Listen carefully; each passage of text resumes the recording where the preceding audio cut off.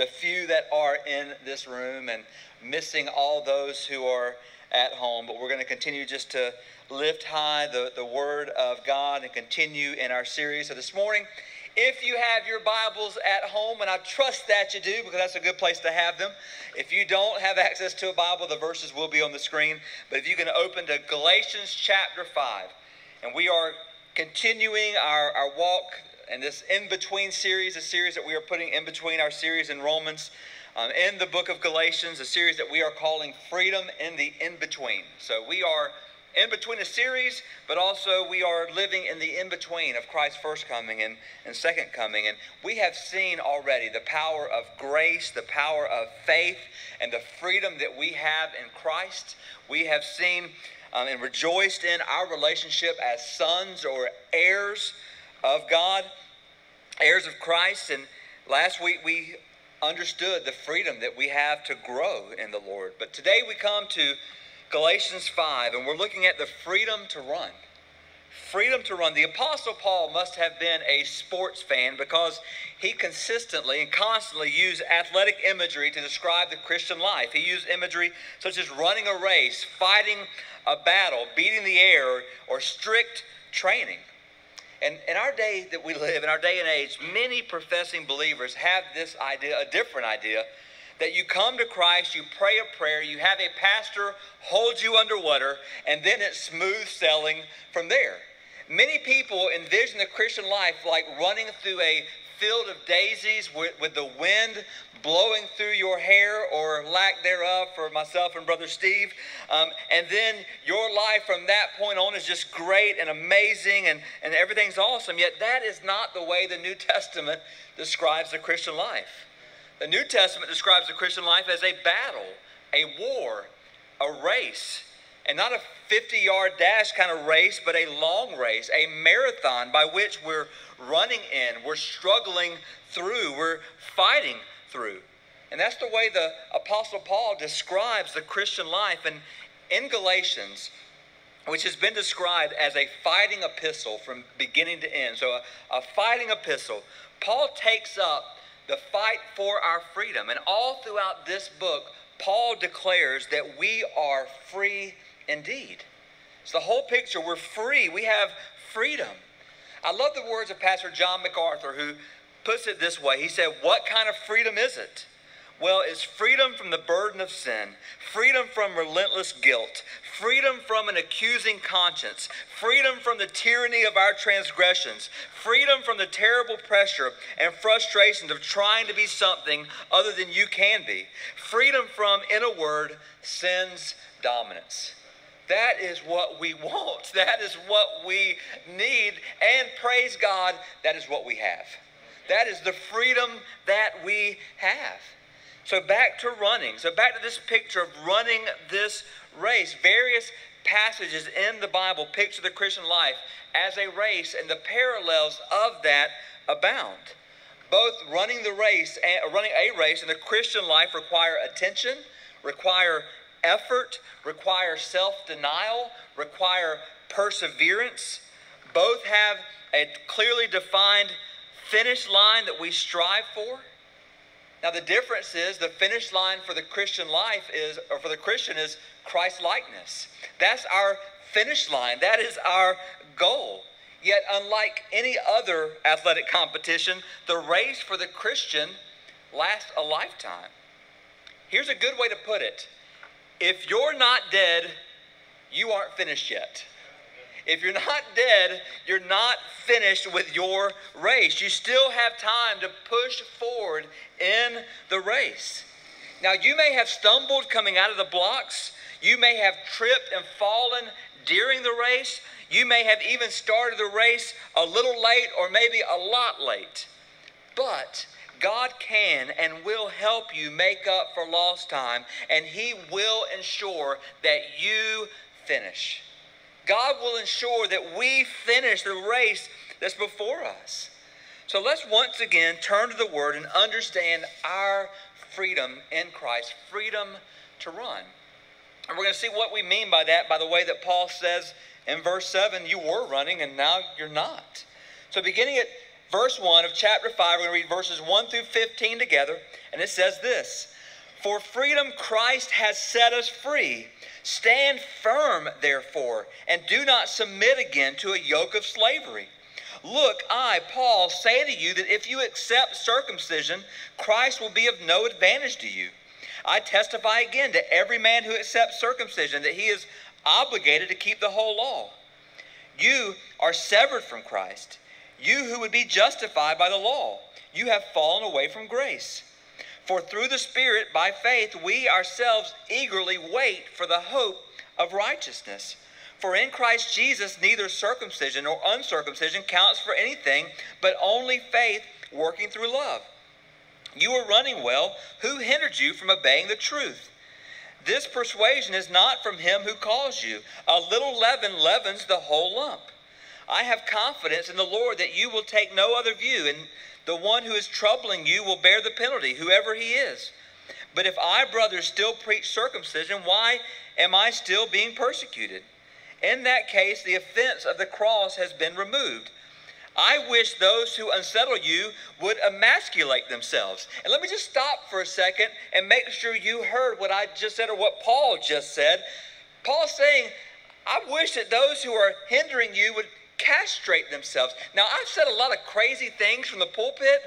I've never said that. I've never said that from the pulpit, and praise be to God, or hopefully, Lord, I never will, but Paul does. And then look at verse 13. "For you were called to freedom, brothers. Only do not use your freedom as an opportunity for the flesh, but through love serve one another. For the whole law is fulfilled in one word: you shall love your neighbor as yourself. But if you bite and devour one another, watch out that you are not consumed by one another." Let's pray. Father, again, just speak today by your word through your Spirit. We are listening. In Jesus' name, amen. So we might translate verse 1 that we just read this way: to freedom Christ has freed us. So Christ has freed us to freedom. We have not been set free without a purpose. We have not been set free so that we could place ourselves again in the chains of sin. Christ has set us free so that we could bask in the benefits of his salvation. Christ has set us free so that we can enjoy our freedom. And Christ has set us free, hear this, so that we might stay free. Stay free. To freedom, we have been freed. Yet that is not how many professing Christians live. Charles Swindoll gives the following real-life illustration so that we might see a picture of how we, as believers, often live. And he writes, back in the 19th century, our 16th president realized something radical must be done about slavery in our country. Unwilling to look the other way any longer, on September 22nd, 1862, he presented what came to be known as the Emancipation Proclamation, an official document condemning human slavery. Abraham Lincoln, realizing that slavery is completely against human dignity, officially abolished it from the United States on that day. Tragically, little changed in the daily life of our nation, even though slaves were officially declared free. You know why? You've read the stories. The Civil War was still going on. The plantation owners never informed their slaves. The vast majority of slaves couldn't read, so they had no idea they were free. So for the longest time, slavery continued even though it had been officially brought to an end. The war ended in April 1865. Do you know when Lincoln's Declaration was officially enacted? When the people finally began to leave their enslaved lives and make their way toward freedom? December 18th, 1865. More than 3 years after he first released his proclamation. Lincoln had been dead for months. The word traveled out of the streets of Washington with the 13th Amendment down to the Shenandoah Valley of Virginia, across the back roads of the Carolinas, into Georgia, then Alabama, then Mississippi, then Louisiana, then Texas and Arkansas, announcing what had been true for more than 1,000 days. Even then, the word somehow either wasn't believed or wasn't acted upon. those officially emancipated people, thinking slavery was the life they were condemned to live, continued to live in the bondage, though they had been declared free men and women for over 3 years. And brothers and sisters, in Christ, we have been set free, yet it is so easy for us to live as if we're still slaves, or for us to fall back into slavery, being slavery to sin, by which we put the chains of sin back on our arms and legs, whether it's the enslavement of our own efforts, thinking that we can earn our salvation by our good works and good deeds, so we're enslaved to that, whether it's enslavement to self-righteousness, by which we think we're better than we actually are, and we think that we are good in God's sight because we're good people, or enslaved to legalism, checking the box that we are told we have to check. All of these entangle us from running well, from keeping us from running in the freedom that Christ has called us to. So this morning, I want us to quickly unpack 3 truths related to the way that freedom runs.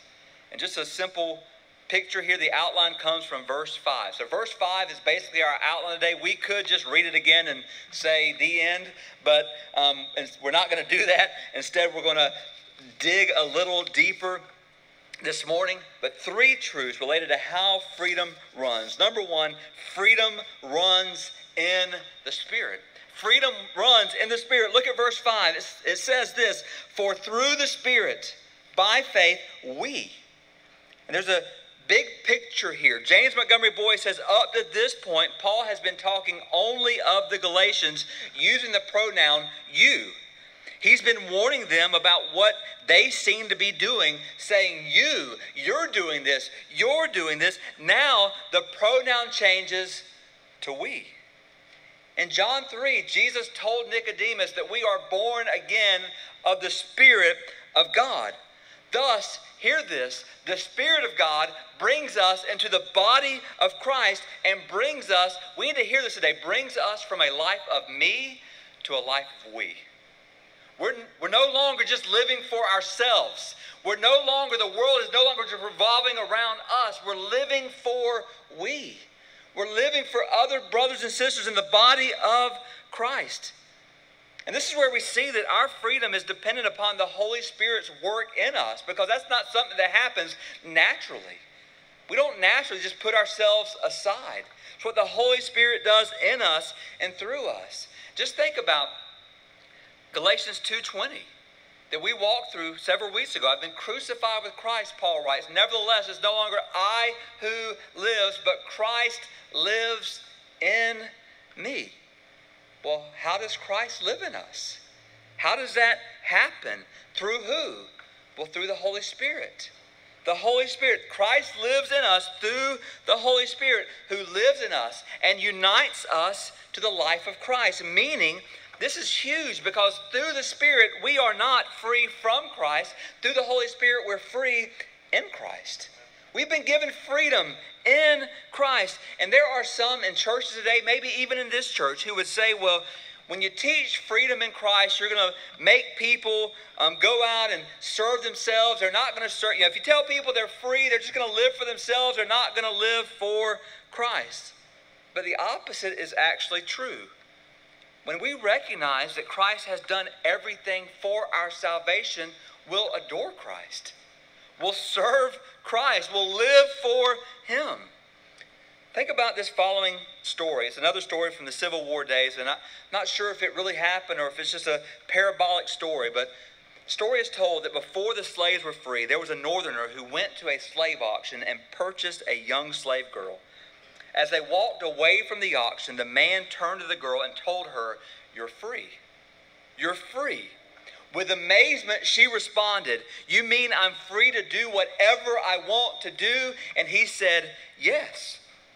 "And to say whatever I want to say?"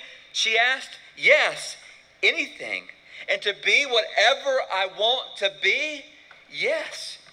"And even to go wherever I want to go?" "Yes," he answered with a smile. "You're free to go wherever you would like. And she looked at him intently and lovingly and said, then I'll go with you. Then I'll go with you. Some fear that grace given, Christ earned freedom will result in us living however we want to. But this story shows us that redeeming love carries the power to compel loyalty to the one who bought us. To the one who bought us. Here's the deal, brothers and sisters. People who understand grace, people who have experienced the grace of God, you don't have to beg them to do things. Now, people who don't know the grace of God, you have to beg them to do everything. But people who have truly understood the grace of God, here's the deal. They don't have to come to church. They get to come to church. They don't have to serve the Lord. They get to serve the Lord. They don't have to spend their lives for Him. They get to. It's the beauty of grace.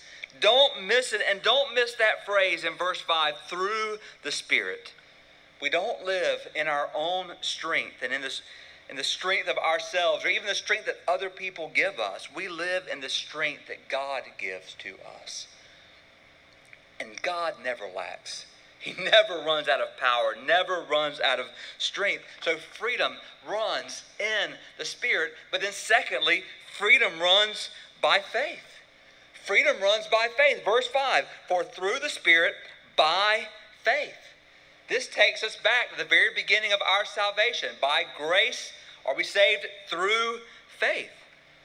And again, Paul is not speaking of a generic faith, but a faith with a particular object, a faith in a particular person, Jesus Christ. Let me say something again that I've said many times here, and I'll say it again. It might sound strange. Faith doesn't save you. Jesus saves you. Phrases like just have faith or keep the faith are nonsense. They're nonsensical statements. Faith must have an object, and the object of saving faith is Jesus Christ. And saving faith is an attitude by which we come to God through Christ with empty hands. We don't come to God with all of our achievements because all of our achievements get us nowhere. We come to Him with empty hands saying, I can't, God, but you have, and I want what you have and what you've said you'd give to me. Listen, I want to be very clear here. If you come to believe that somehow your faith brings salvation, you'll stop looking to Christ and you'll begin to look at your faith. And when you see doubts or when you see doubts around you, things that cause you to doubt, you'll begin to question your faith. When you don't feel quite as excited or as joyful as you used to, you'll begin to worry. What happens? You turn your faith into an idol. You turn your faith into a work. Let me say it very clearly. Faith is only an instrument that is used to receive salvation. Faith is not the cause of salvation. Jesus is the cause of salvation. Jesus is the object of our faith. So therefore, make sure our faith has the right object, Jesus. And let's look at the verses before verse 5. Let's look at what Paul says in verses 2 through 4. Just read with me here. Paul says, look, I, Paul, say to you that if you accept circumcision, Christ will be of no advantage to you. So remember, the Judaizers had come in to this church in Galatia, and they were teaching, yes, it's good that you've accepted Christ, but you also have to be circumcised. And so Paul's saying this, if you accept that and believe that that's what it takes to be saved, Christ will be of no advantage to you. And then verse 3, I testify again to every man who accepts circumcision that he's obligated to keep the whole law. So Paul says, if you're going to keep that one part of the law, you got to keep it all. And there's the deal, there's the picture. We can't. We can't keep it all. And then verse 4, you are severed from Christ. You who would be justified by the law. So if you think that you doing the law and you being good is going to save you, you're being severed from Christ because you're no longer trusting Him. You're trusting in yourself. And then Paul says this, you've fallen away from grace. Now some interpret that to mean you have lost your salvation, but there is no such thing as an unjustified believer in Scripture. There's not.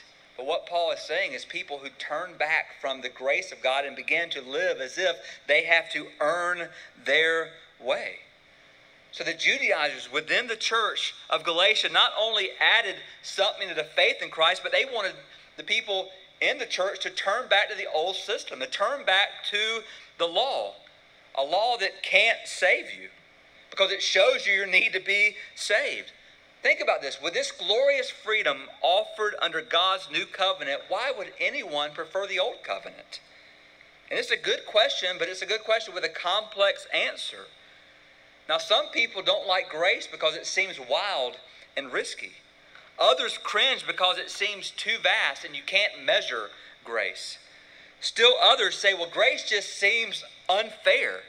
Like really bad people forgiven, like completely forgiven without doing anything. That's just not fair.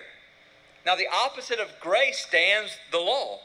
The law has hard and fast rules, has concrete formulas, it has clear and measurable goals for which a person can strive to be good, to do these things.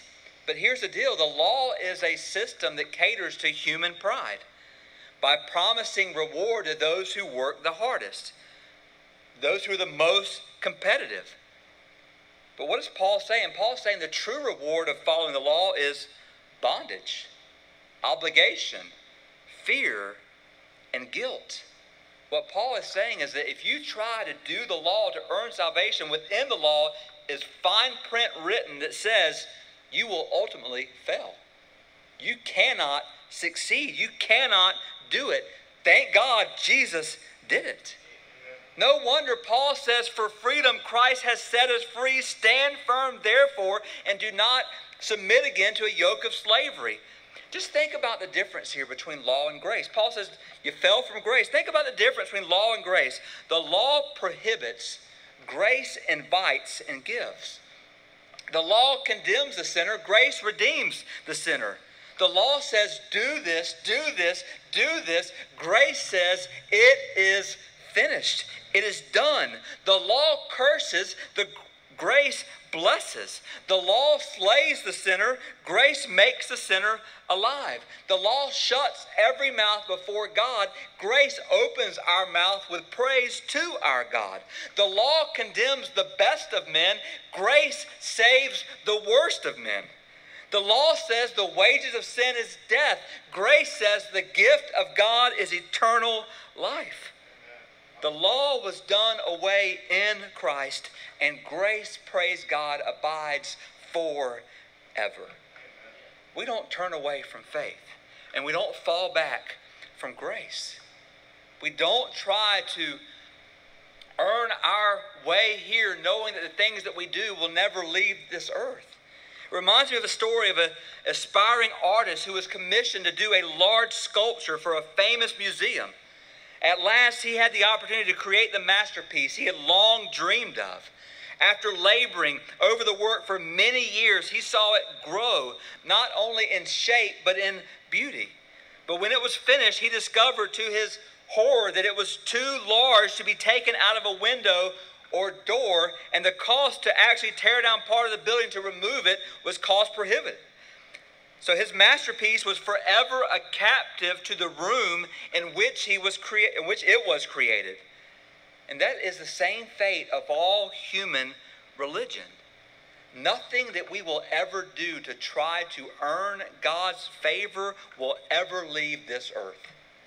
Nothing we'll ever do to earn God's favor will ever leave this earth. Instead, we turn to the one who came down from heaven to earth and did for us once through one sacrifice what will last forever and ever. Therefore, we run not by our works, we run by faith. Freedom runs by faith. And then third, freedom runs with hope.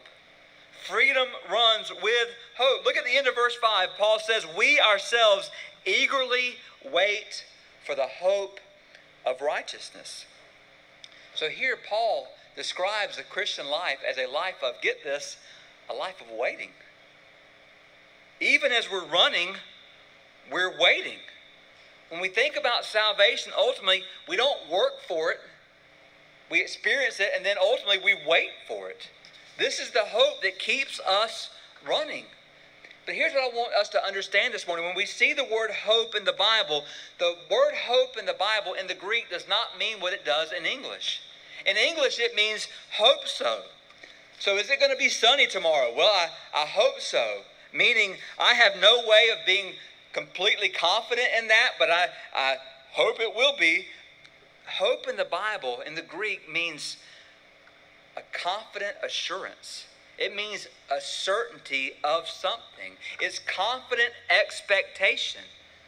It gets confusing when the word that means total assurance in the Greek means I'm not quite sure in English.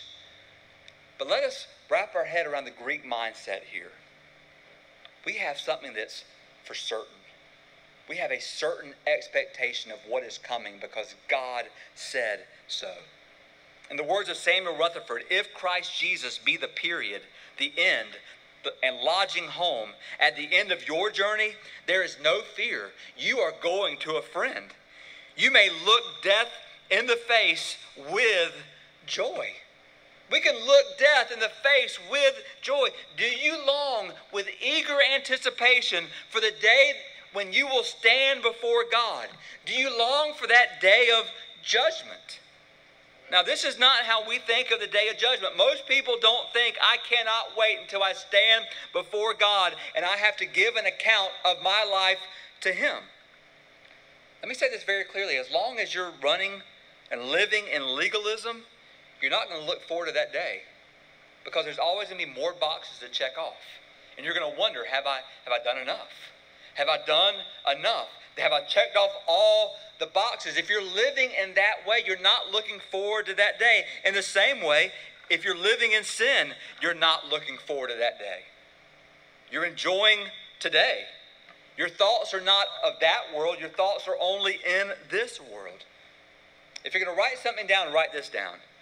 We show what we're looking forward to by the way we are presently living. We show what we are looking forward to by the way that we are presently living. If we're living in sin, we might not be looking forward to much. But are we eagerly waiting for what's coming? Hoping in what's to come changes the way we run.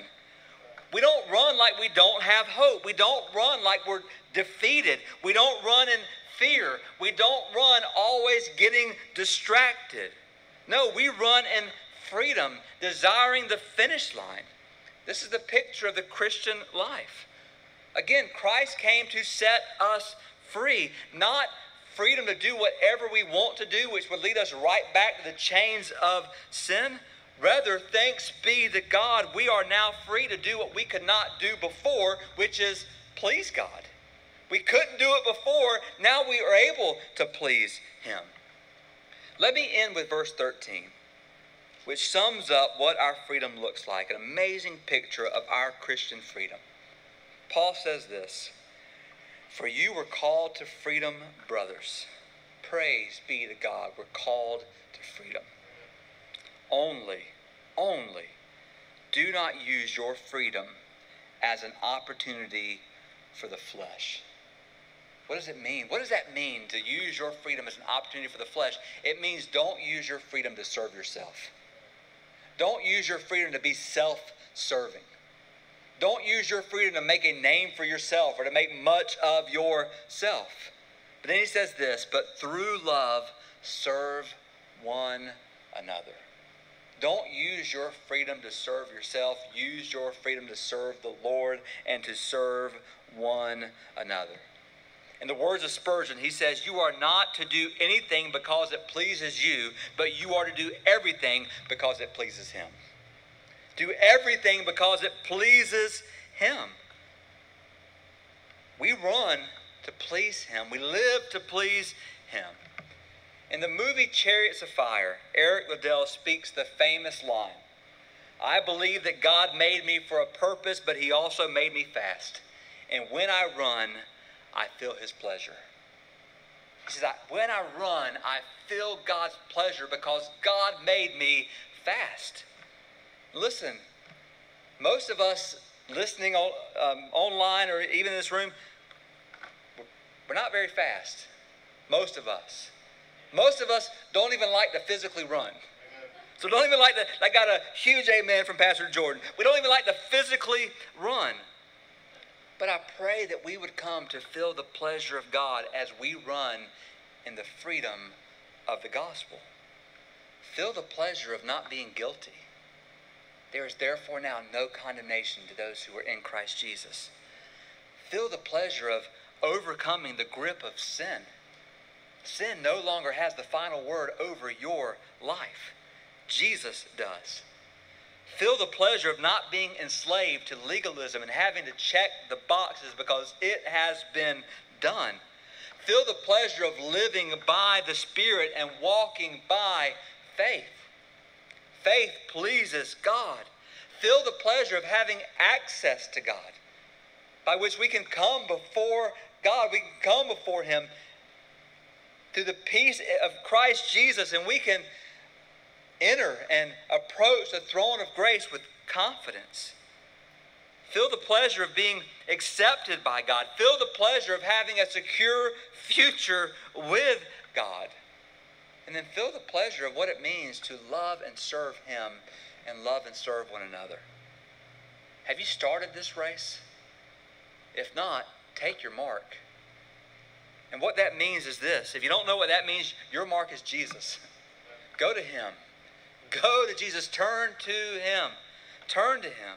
Have you stumbled in the race? Have you stumbled and fallen? And one of the beautiful things about when you watch the Olympics and races is you see people fall. Very rarely do you see people stay down. They get up. Even though everybody's long gone, they finish the race. If you have fallen and stumbled, brothers and sisters, receive the forgiveness that has been offered to you. Your Savior says, if you confess your sins, I am faithful and just to forgive you and cleanse you, hear this, of all unrighteousness. Receive that today. For freedom, we have been set free. Run in that freedom. Live in that freedom. Serve in that freedom. With that said, let us pray. Father, we come before you today, Lord, and we thank you for this freedom series. We thank you, God, that we're learning and seeing that we are free by grace. We're through grace, by faith. We're free in Christ. As we have seen, we're free as sons, co-heirs with Christ. We're free to grow in the grace and knowledge of the Lord Jesus Christ, and we are free to run. We're free to run and not be hindered, as the Galatians had been. Lord, help us, God, not to be hindered by legalism and laws, and not be hindered, God, by sin or our own desire to do good things